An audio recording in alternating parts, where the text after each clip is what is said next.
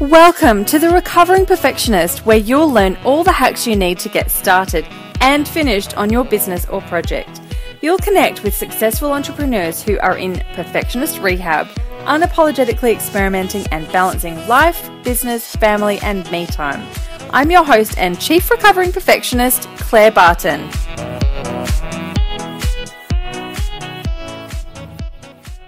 Hey, it's Claire from The Recovering Perfectionist. Thanks for joining me today on the show. I have got Janeen Vosper coming on the show today, and she and I met at an amazing workshop a couple of weeks ago with Francesca Moy and Natasha Denman in an event or a workshop called Bums on Seats, which is all about getting people into your workshop and your meetups and all of that sort of thing. And Janeen and I were chatting because she also has a podcast called We Are Women, which of course took my interest because it's a podcast and because it's all about women, which is kind of a good overlap with what I talk about. Janeen does lots of different things. She's an international trainer and she is a speaker and author. And she talks a lot about sales, but in a really non-sausagey way, which we all love as well. So have a listen, love to hear your thoughts, and I will get started now. Hey everyone, it's Claire and I have got Janeen Vosper with me today. And Janeen and I have only known each other for about a week and a half. We met at an amazing workshop conference with Francesca Moy and Natasha Denman last week, which was absolutely amazing content, but the people that I met were fantastic, and Janeen was one of them. So welcome on the show, Janeen. It's so nice to have you here. And Janeen is also a fellow podcaster. She is a mastermind meetup leader. She's a coach. She's an international trainer. She's an author.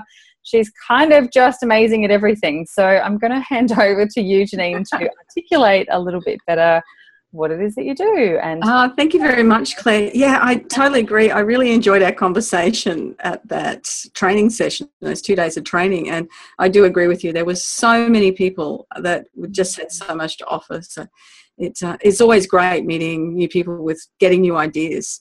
Yes. So a little bit about me. I have been training sales teams and commission-based sales representatives for about 20 years.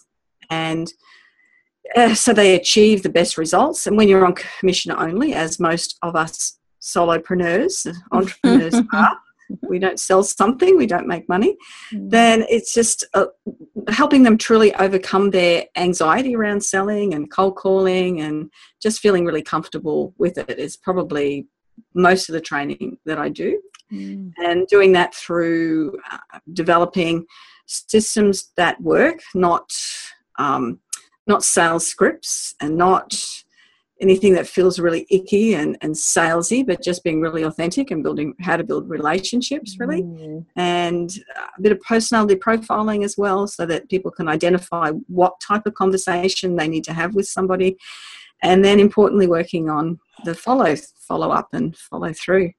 So I've been doing that for a long time. I taught aerobics for about 10 years, and I think that was my hardest sell ever, was getting people their joggers on. You know, once they got their joggers on, they had to go to the gym and they had to do the class. Then it was okay. My mum used to be an aerobics instructor. I remember listening to Jive Bunny and Master Mix, I think it was called, on vinyl, believe it or not, when she was working out her choreography for her aerobics classes. I'm not quite that old. I'm not the vinyl, okay? But it was. I did become a fan of it during the Jane Fonda era. Naturally. I used to go to the gyms and lay out gym wear and sell it and take orders and go back a month's time with this beautiful, exotic leotard material. And it was just great. But crazy. So everything I've ever done in my life has been around building connections and making sales and doing it quite successful. And had the opportunity to present in Japan and quite a few places through the US and Hawaii and around Australia as well, on all topics that are associated with, right from rapport building through to how do you make a sale. I love it. And I think there's a really, like, it's really cool to hear of someone who's been doing it that way for so long, because I feel like in my circles and my experience, when I first started my business, I was like, I've got to do the the old-fashioned traditional versions of all the things that I thought selling was. And then the more that I've sort of gotten into it, that it's like the last thing that you do is a sales conversation. It is all about that connection and communication and authenticity, which is a completely overused word, but I totally agree that it's just about being completely who you are, and it's that magnetic kind of marketing rather than push marketing. So I love the fact that you've been doing it for so long and so successfully and all over the world. So I can't wait to pick your brains a little bit more about that. So it's awesome. Yeah, and it's very different to when I first started doing it. It was very much that, that high forceful, here's your sales script, go out and do it type of thing. And it just didn't gel with me at all. And when I first started working for a company that sold first aid supplies, really honest, sort of legitimate company, and they were very much into no, just go and talk about relationships as well. So they resonated with me, and I still work there part-time as a sales manager 20 years later, but I do it very part-time now, which is super cool because I can run my own coaching business as well. Oh, awesome. And from there, when I started with them, I was selling about $1,000 a week if I was lucky, a couple of $1,000 a week with a product. And then by the time I'd finished, it was only a day a week's work, really. And so it was a couple of $1,000s a month I was selling for them. And when I went into the management role, we split my territory 4 ways, and I was doing over $36,000 a month. So yeah, 35% commissions. Amazing. That was cool. That was good. So before we go any further, I have a little sales story of my own, actually. Well, a couple of them, but the one particular, so I started work when I was 14 and 9 months. I worked for Best and Less. I was, it's another long story, but I always ended up in these management positions since I was 16. I ended up doing like supervising, and I was in retail for a long time, and then I was in corporate management, HR and operations, that sort of thing. But when I moved from Darwin, where I had finished my high schooling. I went down to Adelaide and I went to uni for a year. And then I took a gap year, never went back, but we'll call it a gap year. And I spent the first 6 months of that year, so that would have been 2002, working for, oh my gosh, a company who was contracted by AAPT. Remember that telephone company? I don't even know if it's around anymore. And I did business to business. So kind of trying to convert people over from Telstra, Optus, Vodafone, whatever, onto AAPT. I remember we used to get paid $30 for every business, $15 for every home, and $25 or something for every mobile phone. Right. And it was dreadful work. I absolutely hated almost every minute of it, except for the social side of it and, that sort of thing. But I remember, we had so much sales training. That's all it was. It was all about sales. The only rewards were about sales. You got to ring the bell or ring the gong or whatever it was. If you'd made 5 or 10 or all of that sort of thing. Oh my gosh. But I remember every time someone sells something to me, I remember this thing called GIFTS, I think it was, GIFTS. And it was like the 5 ways to try and sell people, to try and trick people into thinking it. And there was like, T was the Jones theory. So everyone on the street signed up. Why wouldn't you sign up to AAPT? Like if fear of loss. So if you don't do it now, you might not get another chance. As if, whatever, all those sort of things. And every time it happens to me now, I still think, is Jones theoring me? She's Jones theoring me. Is she Jones theoring me? And I've kind of got this thing in my head. So since then, actually, before I go any further, I've got a friend who was working for the same company up until about 3 or 4 years ago. And apparently at that point, I still held the record for the most amount of sales in a day.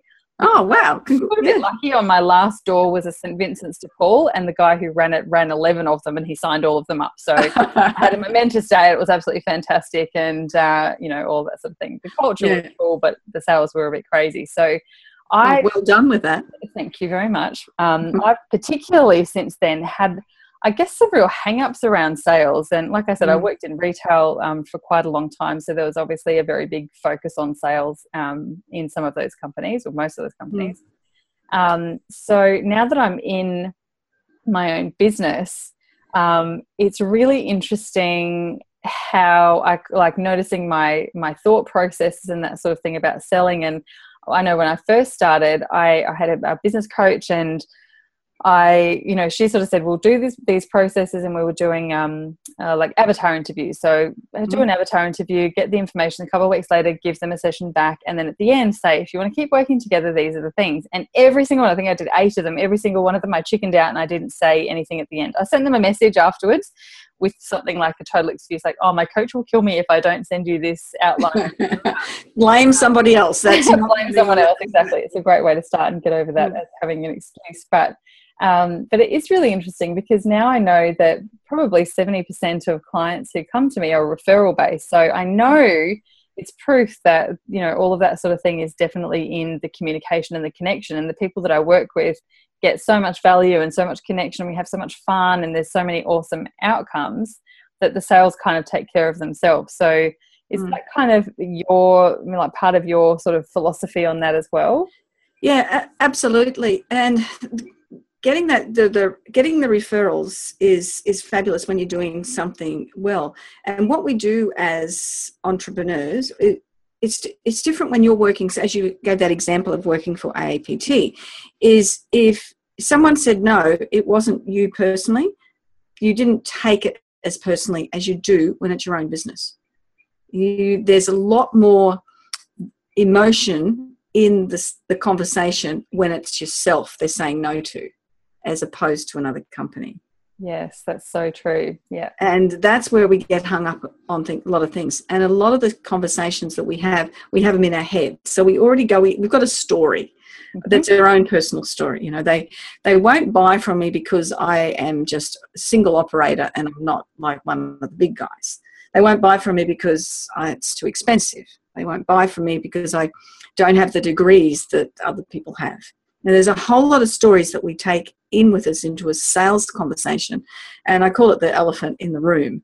And you as the will be sitting there thinking, they're going to bring it up, they're going to bring it up, they're going to bring it up, and so you've got this story going on in your head, rather than knowing why people will and won't buy from you, and how to actually broach something before it becomes something that you have to. It's not the word argue about, but you have to defend. And so that you bring it up, you initiate it, and knowing how to have that conversation to do that is really, really critical. If that's important to that person, it may not even be relevant or important until you ask questions, and then ask some more questions, you won't know. So on a practical side of things, I think what you're talking about is like overcoming objections either before they become objections or as they become objections. And I noticed that a lot of entrepreneurs, especially people who have online courses or online sales pages and that sort of thing, they often have the FAQs, which is like obviously a cool way of almost answering those objections or questions before they kind of even come up. Is that the sort of thing that you're That's the talking sort about of thing as I'm well? talking about. And online, you don't get the opportunity to have a conversation. And so that's what you need to do with that.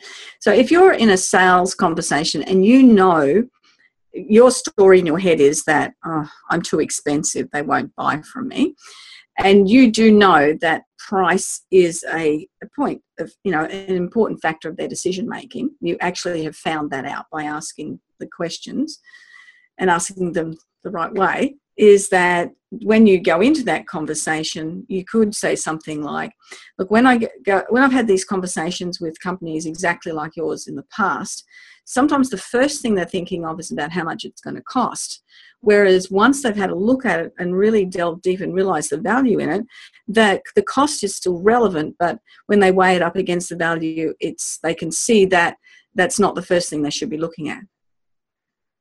So you can see how powerful that is because you've brought it up and you've directed it in a way that, well, oh my gosh, I should be thinking of value. You've already presupposed the person is going to think like this. They've put it in their thinking.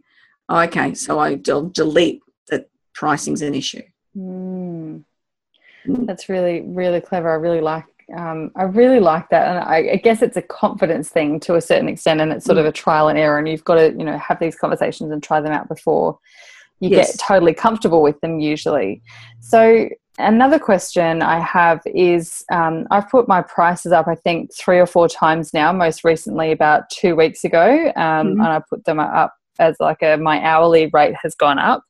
And every time I put my rates up, it's definitely gotten easier, and I've felt less guilt about it and less hang-ups and less like, I don't feel like I have to have this, 3-month lead that I've got to tell everyone. I can just say, next week my prices are going up. Like, I don't have to apologize for it, sort of thing.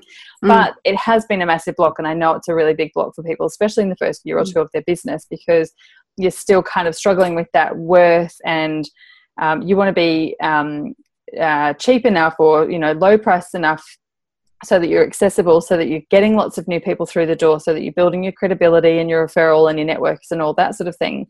But also, I've heard it said that the fastest way to start resenting your gift is to do it for free or to do it for too cheap. And I know I've definitely been in that place where I've really started to resent my business and my clients and the work that I'm doing because I'm just not charging enough for it. And I'm thinking, why am I up at midnight when I'm only charging $50 an hour or something? Like, I might as well go and work at Coles and I'll probably be earning the same for this sort of, this sort of hours of work and whatnot. So any kind of tips around that sort of thing, because I think it's quite an important thing, is that price point, and especially when you're a solopreneur, that to make it balance out with all the hours that you do and that sort of thing, you do often have a higher hourly rate than what you might get elsewhere. So yeah, any sort of tips on the mindset and the process and the practicalities of pricing?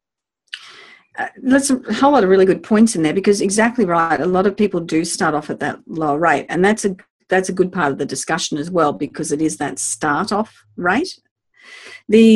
And part of the getting comfortable with whatever it is what you're comfortable with. I really get frustrated with these presenters that go, that say, I used to charge $50 an hour, I now charge $10,000 and get the top line customers, and that's what you should be doing as well. Well, it's not. The people that I personally like to work with, that I choose to work with, can't afford that. So, to me, to put prices at that level means that, as you said, it's not accessible to them. But again, I want a level that is for my worth and the value that I offer.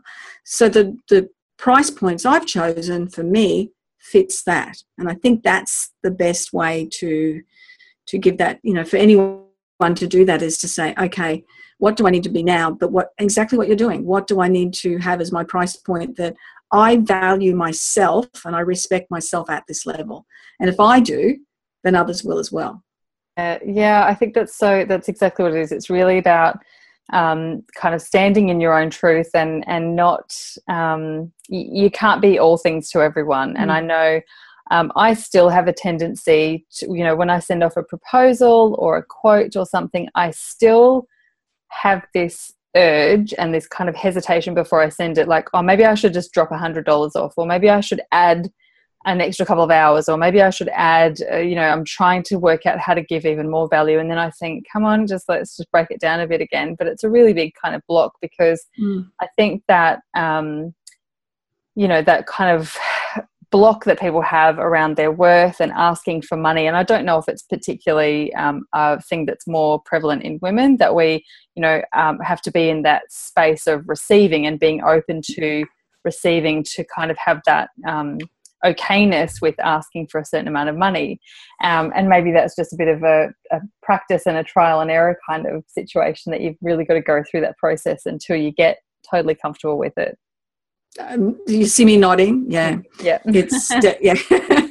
Look, I've got 2 grown sons, and they work in construction, and one in particular keeps moving from company to company, getting more and more skills and getting higher placed jobs. And at the moment, he's got 350 staff running a $150 million job, and he's 33. So he's worked his way through. He just asked for it. Yeah. He just goes to the next company and says, I'm going to work hard, and I'll work long hours, but this is what I want to get paid. And he has no hesitation in doing that whatsoever. I used to work in recruitment and HR, and I remember something I read one day that said something like, say if you're looking at a job ad on Seek or whatever, that women won't even apply for a job unless they feel like they meet at least 85% of the skills and experience that's required in that job ad. Men only have to feel they meet 15% of it. Really? That's a big difference. They've just got the guts or the confidence or the arrogance, maybe, I don't know, to just go, I'm not qualified, I don't have the experience, but I'm going to go for it anyway.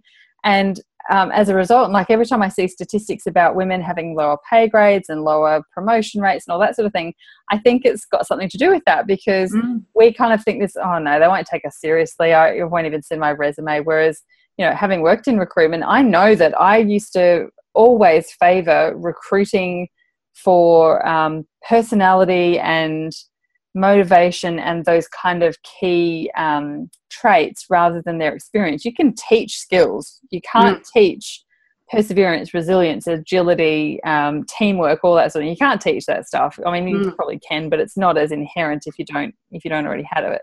I'd rather have someone who was straight out of school and had no idea what they were doing, that had a great attitude and was open to learning and was a great team player and all that sort of thing, than someone who'd been, you know, doing it for 20 years who'd had a shitty attitude. So I think it's really interesting. Yeah, it is. And you said that, I found that really interesting, that women's 80%, men are 15%. And that's because we might be a fraud. And, you know, we found out to be a fraud if we can't do something. And women tend to judge women a lot more harshly than they judge men as well. And I don't know, is it our mothers that have done it to us, and their mothers and their mothers? I don't know where it comes from, but it is. And when you're coming into that sales conversation, it's exactly the same. You know, they might think I'm a fraud. You know, I'm not as good as somebody else, but we've got to believe that we are, especially when we're going out in business for ourselves, that we've got a ton to offer. And that's one of the biggest things that I focus on in my workshops, that there's a system, and the first part is to step into your own self, you know, really step out of the comfort zone and step into yourself, and then own your personal power. Because there's no use teaching sales.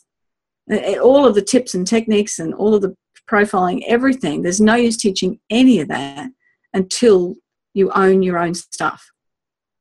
I absolutely love it. It is such a fundamental thing. And I think I think all of this is part of a process. Like, I don't think there's too many people who walk in and say, I'm going to start my own business, and they completely know the direction they're going in, and they completely know how much they're going to charge, and they completely own how amazing they are. And something that's been really kind of fundamental to my learning, I think, is that I don't have to know everything, but there are people who are 3 to 5 years behind me who I can offer stuff to. There's people who are 3 or 5 years in front of me, and they don't need to learn from me. I need to learn from them.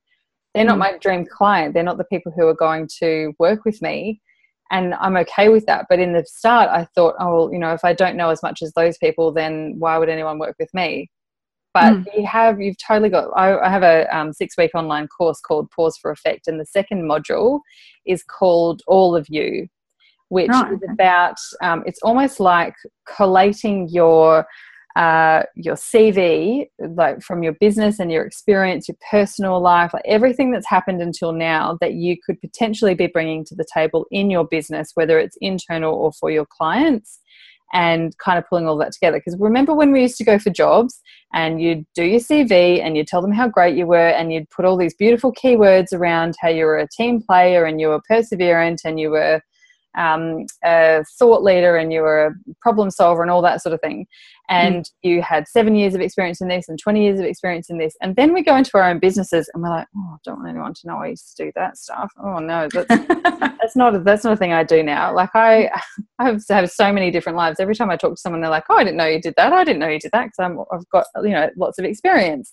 And there's some of it that I used to be a little bit, I don't know if embarrassed is the right word, but I just didn't think it was relevant, so I didn't talk about it.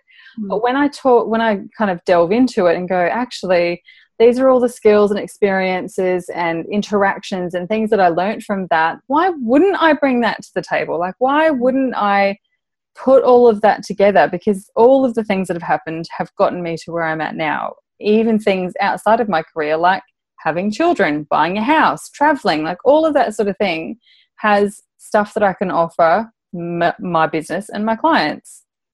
Absolutely, totally agree.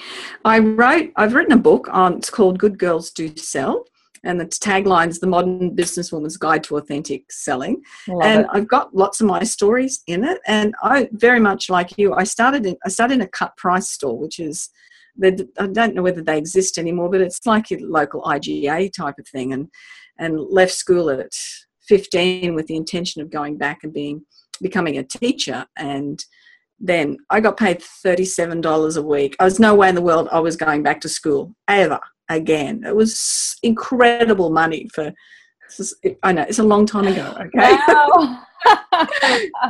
It was super exciting. And again, yeah, you thinking that, you, as you said, best and less, and working in that environment. But my gosh, the learning from that environment as a 15-year-old, I would never have got that teaching at school, not at all, and that's sort of carried me through with everything that I've done. And now at the level that I am now, to be able to, teach others to do what they can do and to be their authentic selves, their real selves. But yeah, it starts way back then.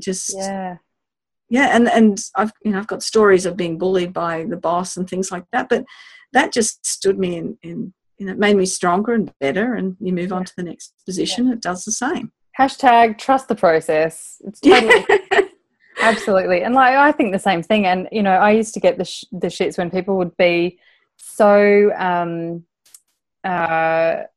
derogatory and so insulting to me because I was still in retail, or I was just in retail, and that sort of thing. And the most recent retail job I had, I was managing 3 stores in a flagship capacity. Three stores. I think we had a management team of about 10, staff of about 80, and we were turning over $11 or $12 million a year. I'm not just working in a shop because I'm too stupid to go to university or something. And the business stuff that I learned and had to manage and have control and have relationships and all that sort of thing, you just don't learn that anywhere else. Well, I shouldn't say anywhere else, but it was amazing. I had such incredible experience and connections and that sort of thing. And like from a really young age, I was earning pretty good money. I think when I was working my first retail management job after I finished uni, or after I stopped uni, I was earning like $28,000 a year, which at the time I was like, what? Someone's paying me $28,000 a year? Great. By the end, I was earning almost $90,000 for, there. I've worked in London, in the flagship store of Gap right on Oxford Street, the flagship of Europe, with the exposure that sort of place had was amazing. And being part of such a massive machine that's got 800 people in it. And it's just a crazy thing to do. But people really had this kind of thing still in retail, are you? I know. And that's one of the things I have about, this push towards everyone has to go to university. Every child in the school has to go to university. And as I said, my son is 33 in construction, earning over $250,000 a year, and works hard for the money, but he's responsible for $150 million job. And he's done 2 trades, and he worked in a cafe from 16, and he does great food prep as well. It's like he can cook really good stuff, but it's life skills. That's what it's about. It's what we're good at. And this is, obviously both you and I are good at building connections with people and having conversations and really trying to help people and find out what their needs are and what we can do and what we can offer to assist them. And that's what sales is all about. That's not trying to sell anything to anybody. It's all about finding out a way of what you can offer can help somebody else. I love it. So my last question, and you've just answered one of them, my last question is, what 3 takeaways or what 3 things can people do to start selling in a way that doesn't feel gross to them?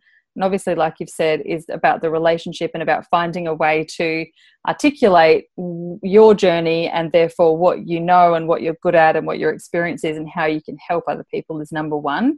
What other couple of things would be the top? And just adding to that too, but being able to listen, ask more questions and listen rather than talk as well. That's really, really vital. And listening to how people say things and what they say.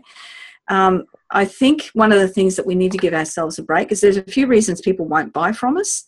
Sometimes they just don't need what you've got. That's a really biggie. And just don't look, if you're not going skiing, there's a good chance you won't need snow boots. Really good chance. So there are things that people just don't need, and most of the time they don't buy from you because they don't see value in what you offer, and they don't trust you yet. Go back to point number one. That's it. All comes around, and just and I know we haven't even touched on this yet, but something that I do with the personality profiling is recognizing that everyone is seeing the world differently than you are. So where you're sitting at this particular time is different than where somebody else is. So being able to understand their needs from their position rather than what you want to push out then is really vital as well. And it's all about communication. I think that's really interesting. And you and I talked about this briefly before I hit record, but that's really sort of struck a chord for me, and something that I do. I talk a lot about content. I help a lot of people with their content planning, and often for every piece of content that you create or that someone creates, I suggest creating four sort of posts, like on social media, for example. So we'll do 4 different posts with a different question or a different angle that will lead everyone back to that same piece of content, but it will pique different people's interest because we've used different keywords or different style of questioning or a different statement or something like that. So what you're saying is quite similar to that. So you might have one thing that you're selling, and it might actually tick off 3 or 4 different pain points, but not everyone has all 3 or 4 of those pain points. They might just be trying to solve one. So you talk about one, after the other, so that they kind of maybe pick more people or pick up more people rather than bombarding them with, well, we only fix this thing, where actually it's fixing a few other things, but you've got to kind of talk to the pain points a bit as well in the outcomes. That is difficult to do when you've got a 1-minute pitch. You really do need to focus on one pain point. I also coach in professional presenting, so just made me think about that topic as well. So if I've got somebody that's coming to me that's so nervous that they can't string their words together and they'll never speak in front of an audience, I have people that are fairly skilled, and they just want to, find out if they've never been evaluated. They've just gone out and presented, and nobody's ever told them how well they have done before. And others just have a story, and they don't care really how well they present it, but they want to get that story out. So if I'm delivering a marketing thing to them, yes, I need to be aware that each one of those has got a different reason to come to me, but they'll all do the same course. Right. Interesting. Because it'll answer all those needs. Yeah. But, until recently, I didn't really understand this sell them what they want, give them what they need concept. I always thought that sounds really dodgy. That I don't like the idea of that. I just want to sell them what they need. Like, I don't want to, but now I understand that it's really it's using the same language, and it's talking to the thing that they want, whether it's ego related or outcome related or money related or something like that. And then you've got your own methodology and your own sort of process of going through to fix that pain point and to get a good outcome. And that's actually what it means, I think. So I think that's a really cool one to remember as well. Yeah, exactly. Yeah. Awesome. Because you, and same as what you do with your clients, you know what works. Yeah, that's right. Yeah. But if you stood there and say, hey, I'm the expert, I know it works, just sit down and shut up and just listen. Trust me. That's sit down and trust me. It's not until, I have clients I could do that with, and you'd be the same. They just trust you with everything now. If you tell them something, they'll trust you. Yes. But that takes a while to get there. It does. Awesome. Well, thank you so much for coming on the show, Janeen. It's been absolutely beautiful chatting with you. A very interesting and slightly different from the usual kind of conversation. It's very practical and definitely something that's massive in our industry, in especially solo ladypreneurs, getting over that kind of sales thing. And maybe we need to call it something different than sales. It's sales eventually, but it's really about relationship building, and that know, like, and trust factor is massive. So that's beautiful. Thank you so much. Thank you very much. It's been fun. It's on the other side of the microphone is it's quite different. It's great. Awesome. I think I told you I got interviewed on my own podcast the other day. Quite a different experience as well. Very cool. And now, Janeen, where can people find you? We'll put your links and everything in show notes, obviously, but is there a easy place for people who, if they're interested, to go and find you or find your book or anything like that? Everything's on my website. So I've got lots of other social media things, but it's probably just easier to go to the website, which is speechperfect.com.au. And there's a calendar there that's got lists all of the training sessions, all of the workshops that are coming up, the books for sale on there. I've got the download the podcasts. I've got heaps of blogs as well. So wow, plenty of entertainment. Brilliant. Hours of fun. Hours of fun. All right, Janeen. Well, thanks very much again, and we'll be in touch soon. Loved it, Claire. Thanks a lot. Bye-bye. Cheers. Bye-bye. And that is absolutely it, my lovely. So I hope you've really enjoyed the episode. It was great fun recording that one, as it is with all of them. If you'd like to connect, I'd love to stay in touch with you. I have a beautiful Facebook group community at bit.ly/The Recovering Perfectionist Crew with all capital T, R, P and C. I have a massive goal this year to get 50,000 downloads on my podcast, and I've got a YouTube show as well. So I'd love for you to help me out if you can by either subscribing to the podcast on iTunes. So if you want to go over and do that now, that would be awesome. If you have a couple of favourite episodes, or if there's one favourite episode that you've really enjoyed, I would love you to share that with anyone who you think would get as much out of it as you have as well. And while you're in iTunes, if you can jump in and give it a review, that would be amazing. iTunes definitely helps out podcasts that have got some good ratings and reviews and some really interactive listeners. So I would really appreciate your help with getting to my goal of 50,000 in 2017. The show is also available over on YouTube. The links are always in the show notes, so you can head over there. So it's The Recovering Perfectionist on YouTube. There's a channel for that as well. So jump in and leave your comments. You can watch all of the episodes in video. So if you want to see what we look like and our crazy hand gestures and facial expressions and all of that sort of thing, absolutely jump in. You can subscribe to the YouTube channel show as well, and then you'll be kept up to date when there's some new episodes that come in there. So yeah, love your support. And if you want to shoot me an email, it's hello@clairebarton.com.au. Always happy to receive your emails and open up a conversation. All right, big love. I'll chat with you soon. Bye.